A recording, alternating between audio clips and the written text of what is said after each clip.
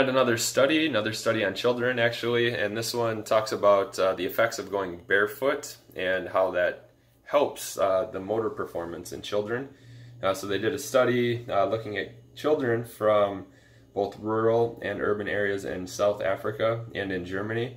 And the thought with that, looking at those two areas, is that children in South Africa tend to be barefoot more often, and those in Germany tend to be shod or wear shoes more frequently. So what they did, they took the numbers of these children. There ended up being 385 children that were habitually barefoot or barefoot most of the time, and then 425 that typically wore shoes. They took the children through a balance test, a long jump test, and then a spring test, and it looked at how they compared basically. Specifically, children from 6 to 10 performed significantly better in the first two tests, the balance and the long jump. The children that wore shoes actually performed better on the spring test, but they speculated that there were some other factors that could have accounting for this based on the running surface or wind conditions or other variables.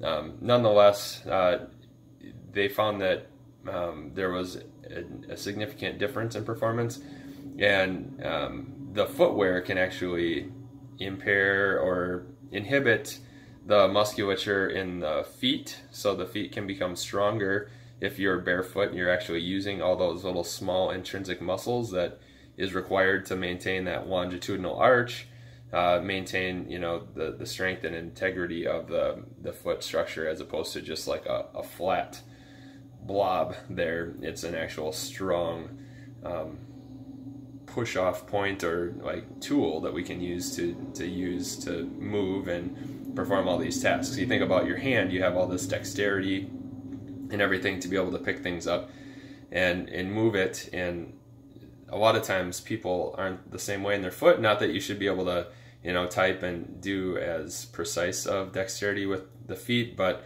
for a lot of people, it just, you throw it in a shoe and it just plops down and just moves you forward as you walk or whatever.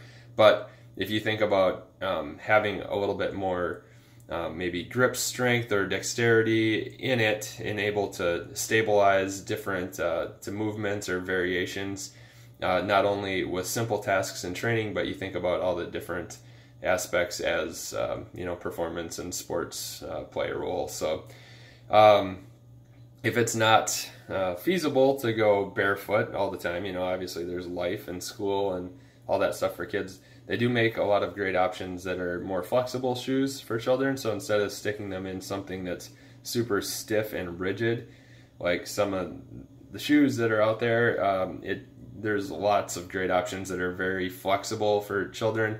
Even like the super young ones, you can get the ones that are almost just like cloth that still keep the feet from getting dirty and all that stuff, but they can still get the same amount of motion up in through the shoes for older ages.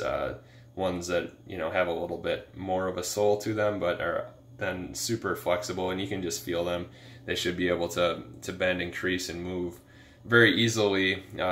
If you can do that with your hands, the child's going to be able to do that as they're moving and playing throughout the day. So barefoot whenever possible, and if not barefoot, then get some super flexible footwear.